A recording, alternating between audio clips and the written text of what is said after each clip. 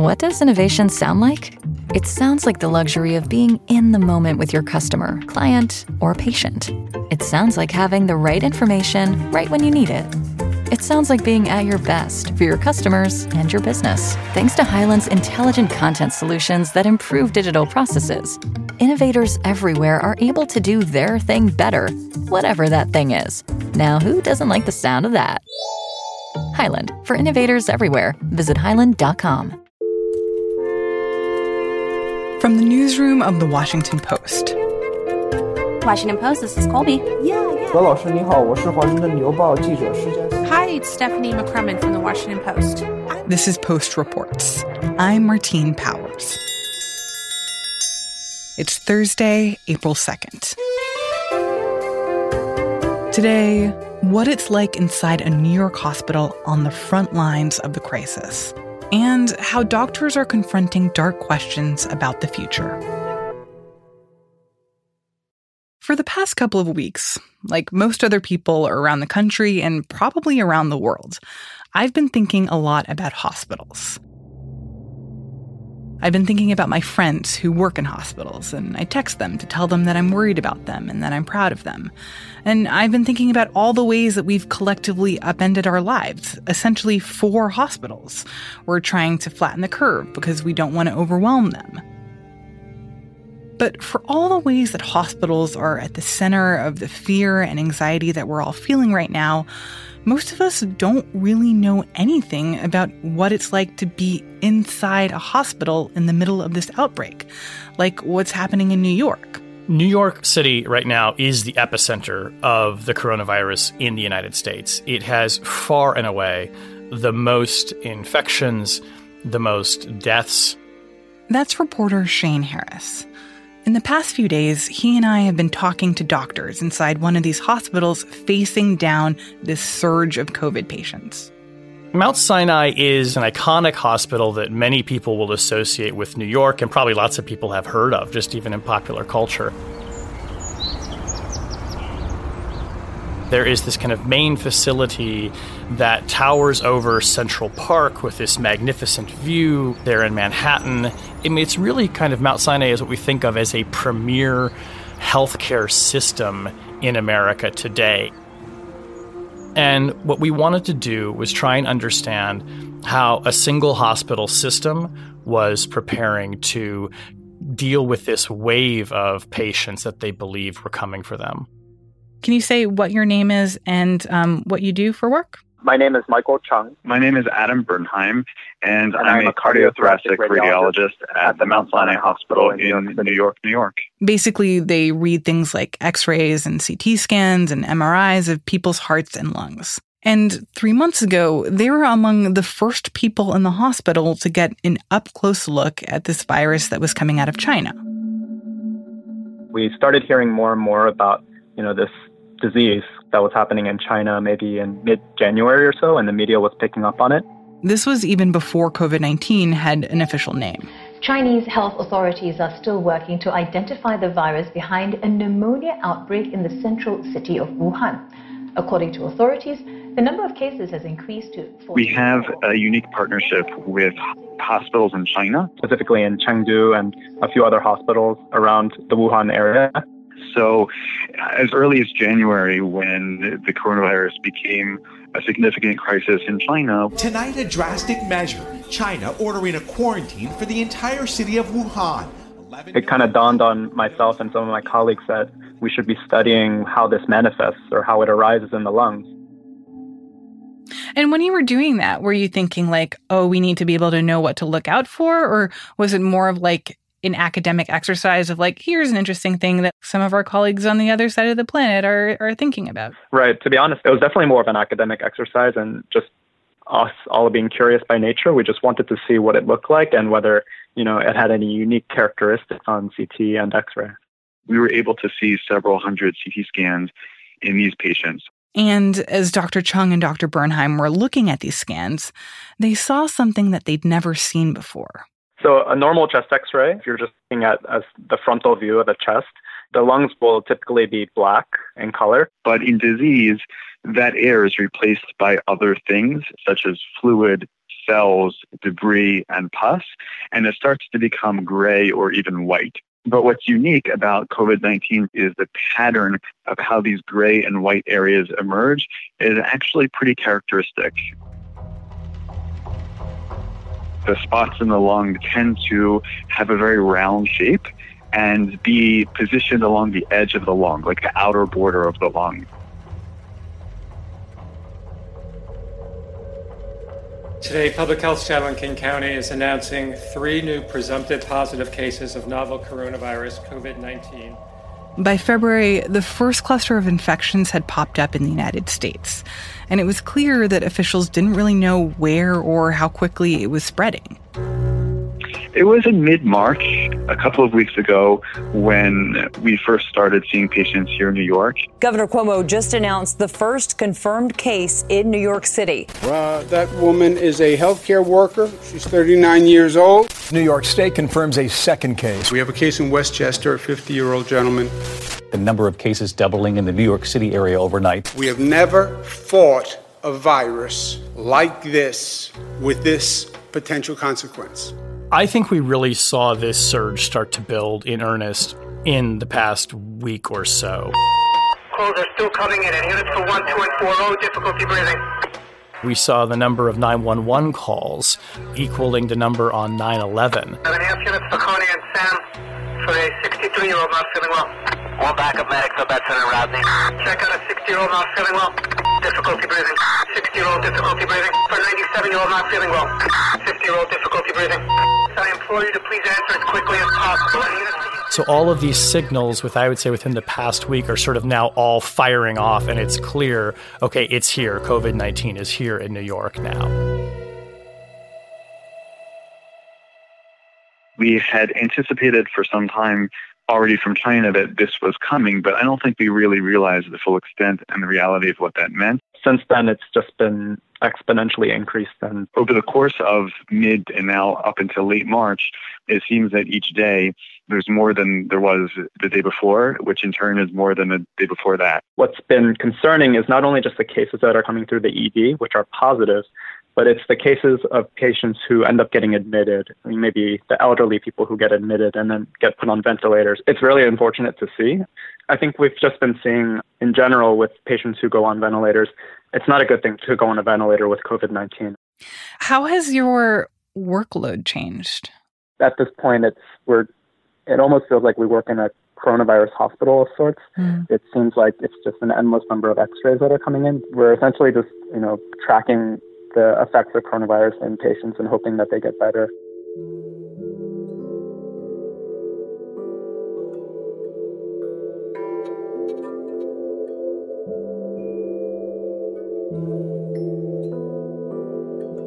If someone were to walk into Mount Sinai Hospital right now, what would they see? Or what would they see that is different from how things are usually at the hospital? Well, first off, I think one might expect to see chaos, and that's not the case. There's no chaos. That's Dr. Charles Powell. He is system chief for the Pulmonary Critical Care and Sleep Medicine Division at Mount Sinai. Basically, he's one of the people who's managing the hospital's coronavirus response. If you came to the Mount Sinai Hospital a month and a half ago, you would walk into our atrium lobby, which is a beautiful structure. IMP designed it. Very open air space. It's beautiful. But now, if you walked in there, you would see scaffolding erected right in the middle of the hallway, right in the middle of the atrium to provide pods for patients that we will need to be caring for in the next week or so. You walk into our intensive care units, you'll see all the windows are now boarded over so that we can put exhaust pipes into those windows and create an environment where the air can be sucked out of the rooms, creating a negative pressure environment. And so the physical plan has been altered dramatically and quickly to be able to accommodate the number of patients and the number of sick patients who will be coming through our doors. According to Dr. Powell, all the beds at Mount Sinai are already full, and he estimated that about 80% of patients in the hospital are COVID patients. We are over capacity. In fact, some of our ICU rooms are now housing 2 patients, which is something we never did before, which is something we never thought we would have to do. If you're a patient there right now, like, what does your room look like? And what does it look like for nurses and doctors who are interacting with you? Well, that's one of the real difficulties of this pandemic. And one of the tragedies of the pandemic is the main difference between a patient room now and a patient room before is it's just so quiet and absent of visitors. We have a no visitor policy, as does every hospital now in the pandemic. And there are a few exceptions, of course. Labor and delivery and some in pediatric wards, there are exceptions. But by and large, visitors are prohibited. And that's very different from the way it used to be. So typically before, you walk into a patient's room and their family and their friends and and it's good. It provides a patient that kind of support. But now they don't have that. And so it's a bit more lonely for the patient.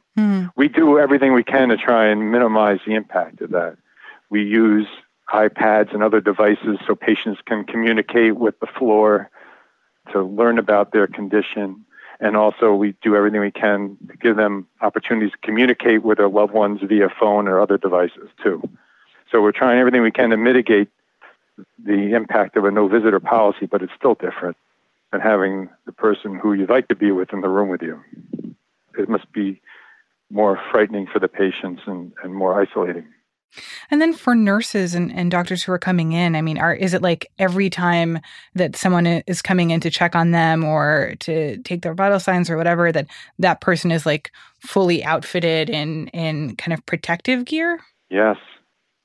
Yeah, so when you walk into the hallway and you go to a patient's room, taped on the door, you'll see a couple of bags, and each bag will have a nurse's name on it or an aide's name on it. And in that bag will be the protective equipment that nurse or aide will wear when they enter that room. I feel like that must be frightening for the people who are patients, just because it's like weird that anytime any human being interacts with you, they have to put on all this stuff to basically protect themselves from you. Yeah, you have to communicate by looking at their eyes. You can't see their face. You can't see if they're smiling or not. You just have to listen to what they say and look at their eyes and see if those kind of cues are sufficient to help in that interaction. It's a very different interaction than it was before. And for Dr. Powell and his colleagues, this explosion in COVID cases has changed their whole approach to who even should be at the hospital. We and all of our colleagues do everything in our power to keep them out of the hospital. We've learned that we can manage patients much better than we thought we could out of the hospital. So right now, we are managing scores of patients who may have been in the hospital before they had influenza. We're managing them at home with COVID. Interesting. Yeah, but we have now technology and skills to be able to monitor patients 24 hours from home. So that is what we try to do for patients who have mild disease. And the manifestations of mild disease are similar to the flu, like a bad flu. Off, sometimes a little shortness of breath, and a big fever and a headache with some muscle pains and feeling tired. That's what the mild patients feel like. Where it gets more severe is when intractable type of cough and shortness of breath, and difficulty breathing. That's the manifestations for when it's getting moderate or severe. I hope this isn't too morbid of a question, but I feel like I don't actually know the answer. So when people die from the coronavirus, is it typically because they just can't breathe, that the breathing becomes too difficult, that's why they die? So when patients get very sick and they have severe trouble with breathing, then comes to the point where they're just not able to breathe well enough on their own to sustain themselves. And so that is when we use a ventilator. And we transition from just giving them oxygen via a mask or a cannula in the nose. That's what we typically do. We transition from that to placing the patient on a ventilator, where there's a small plastic tube inserted into the main airway, and that tube in the airway is then connected to a ventilator device. The patients at that point are typically sedated, asleep, if you will, and then their breathing is controlled by the machine. Now, the machine is there to support the patient while treatments that are available are used to try and reverse the reasons why the breathing got worse. And what we've learned is that the virus in some patients causes damage, and that damage causes a real exuberant response by the inflammatory and the immune system, and that damages the lungs even more. And the hope is that we'll be successful in supporting the patient long enough for that to resolve without something else happening in the meantime. First being when other organ systems fail in addition to the lungs, or if a secondary complication or infection occurs. Those are the two main reasons that patients may not survive with this disease.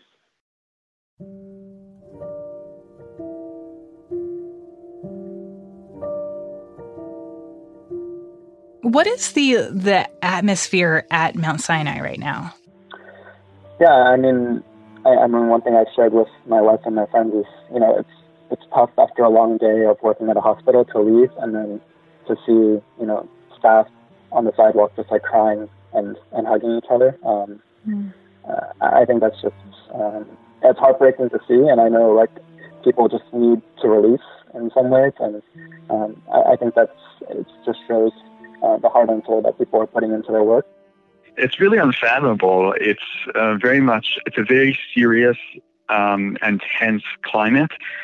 In many ways, not that different than a war zone. Just walking through even the lobby of the hospital, it's very clear that these are trying times. I think every radiologist is also thinking, eventually, if it gets to that point, I hope to God that it never does, where, it gets so bad where they need radiologists, even radiology attendings to go into the clinical wards. I think we're also gearing up for that too, and I'm ready to help out in any way if it comes to that. But, I'll also give credit to our residents who are already being deployed or sent out into the front lines and clinical floors. So, I'm praying for them every day, and I think they're going to do great, and they're going to really make an impact, but I just pray for their safety every day.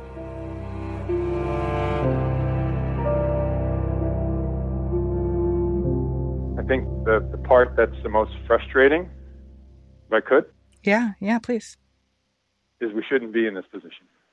This should not have happened. You asked me right at the beginning, what did I see in the beginning?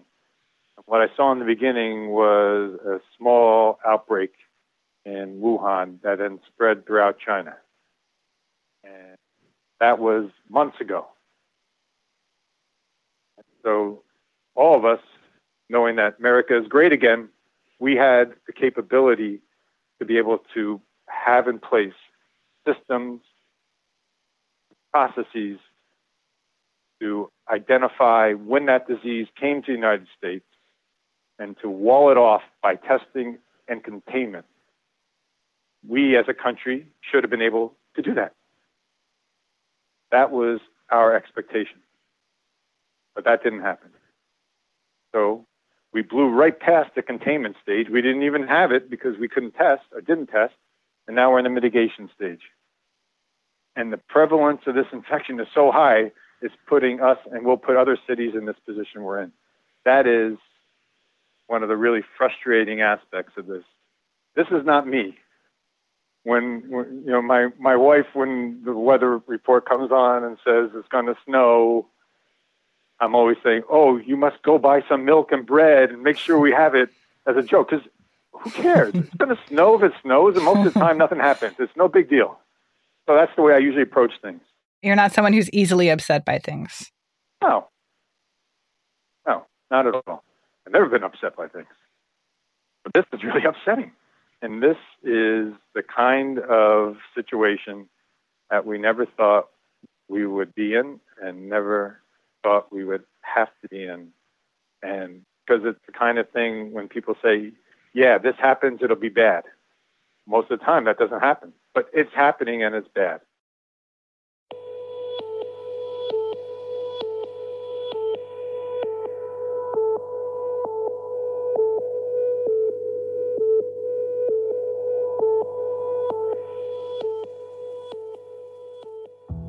Shane Harris covers national security for The Post. The print version of the story was also reported by Francis Steed Sellers. You can find a link to that story at postreports.com.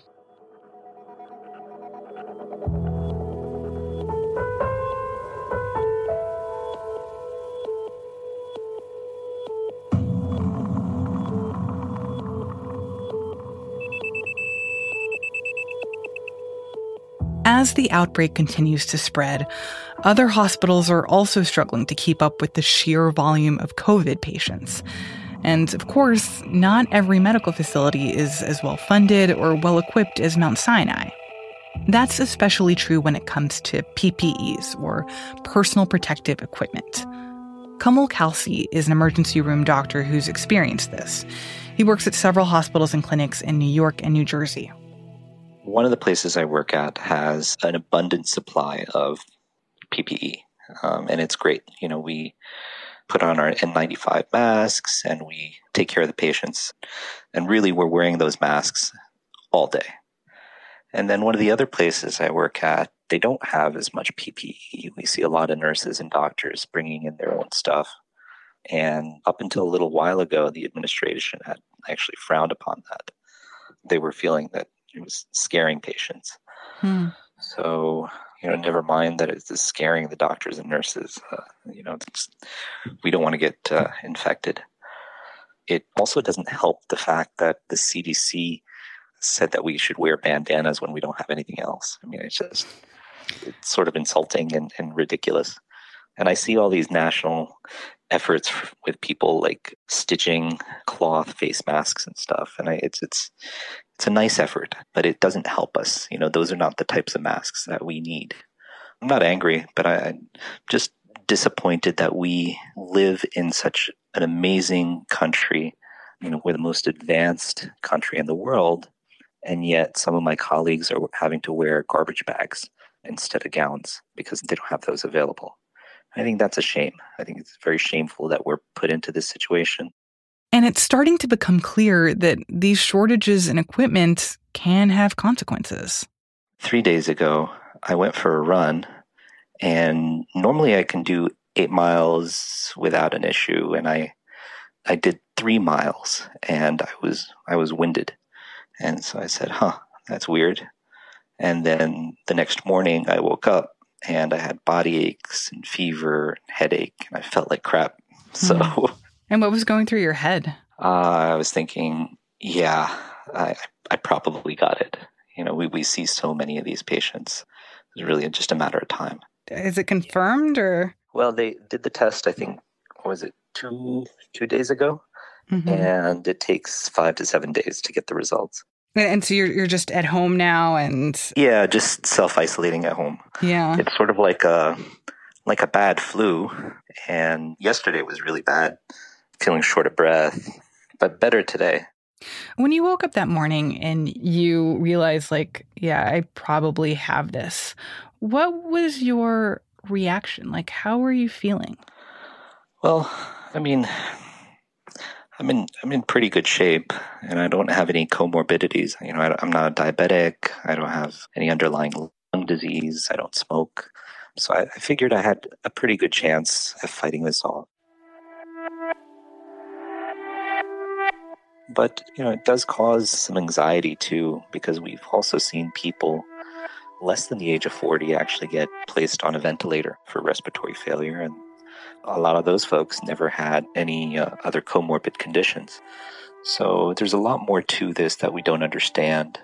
Apparently in the first week, you may experience mild symptoms, and then in the second week, that's when the hypoxia and respiratory failure sets in. So there's a lot of unknowns.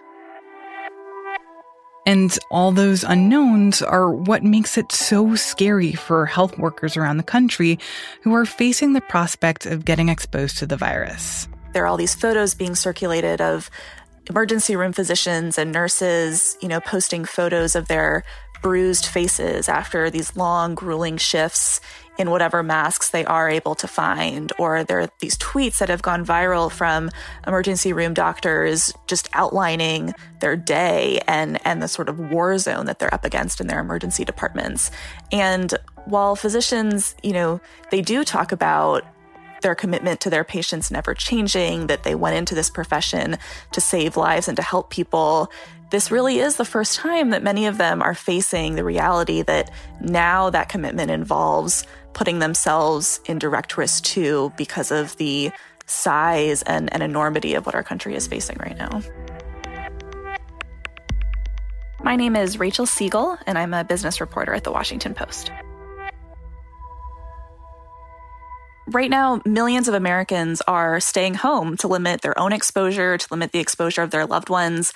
But as more and more people get sick all over the country, that means that healthcare workers are essentially marching to the front lines of this crisis. That includes emergency room doctors or other physicians who have been redeployed to help with critical care. And they are the ones who are essentially putting themselves most at risk in order to save patients. And that means that many physicians are having to consider plans if anything were to happen to them. They're updating their wills, they're making funeral arrangements, they're mapping out who would care for their children, because they know that just as their patients are very ill and perhaps facing death, that could be something that happens to them too. So when you talked with doctors about what they were experiencing right now, what did they tell you? So my name is Andrea Austin. I'm an emergency physician, and I work at LA County USC Hospital in Los Angeles. One of the most mind-boggling details that I got from Andrea Austin, who is an emergency room doctor in Los Angeles County, she talked about how 3 years ago, she was deployed to Iraq as part of a shock and trauma team. And when she was on the C-130 flying into Iraq at the beginning of her deployment, she said that that was really the first time she ever considered her own mortality and really realized just how risky her deployment was. What I noticed about 6 weeks ago is, as I was seeing the pictures come out of China and seeing the physicians that have died in China, it really struck me that this was likely a more serious risk than I had faced in Iraq. And now that she is bracing for this spike in cases that we're expecting over the next couple of weeks, and as she knows that there isn't going to be enough PPE to keep her safe, she actually told me that she's more afraid of dying now than when she was deploying to Iraq. I know I'm a young person. I've been blessed with great health. I do not suffer from any immunocompromised conditions, which I cannot say for all of my colleagues, but I am worried. One other example is I talked to Dr. Michelle Au, who's an anesthesiologist in Atlanta, and her husband is a surgeon. So they have this double risk in their own household. And they're trying to take some basic precautions so that, Dr. Au washes her clothes and takes a shower when she leaves the hospital and then repeats the cycle when she comes home. I'd say 2.5 or 3 weeks ago, I started sleeping in the basement. The reason I started doing that is just in case there was something that I was bringing home that I wanted to minimize the infectivity in that way. I also wanted to have an area that if I did need to fully quarantine, that it would be easy to transition over into that. My spouse and I had many conversations about how best to keep the family safe. I'm not totally sure that what we're doing is enough.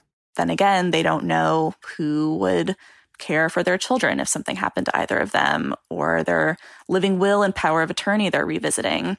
And they actually realized that in the lineup of people that they had written down once they started having children, some of them are now in their 70s. Another is an anesthesiologist. I think this has given us this perspective that we could really need to use these people and this paperwork in our will because we might not be around to take care of our kids. So we added a fourth layer of someone who is out of the line of fire that we felt was the safest possible person we could pick, who's my best friend from high school, and he's a law professor. So we figured we needed a safe bet as a backstop in case it got to the point that our first three were affected by the virus. It's not a line of thinking I ever thought I would have to get to, but here we are.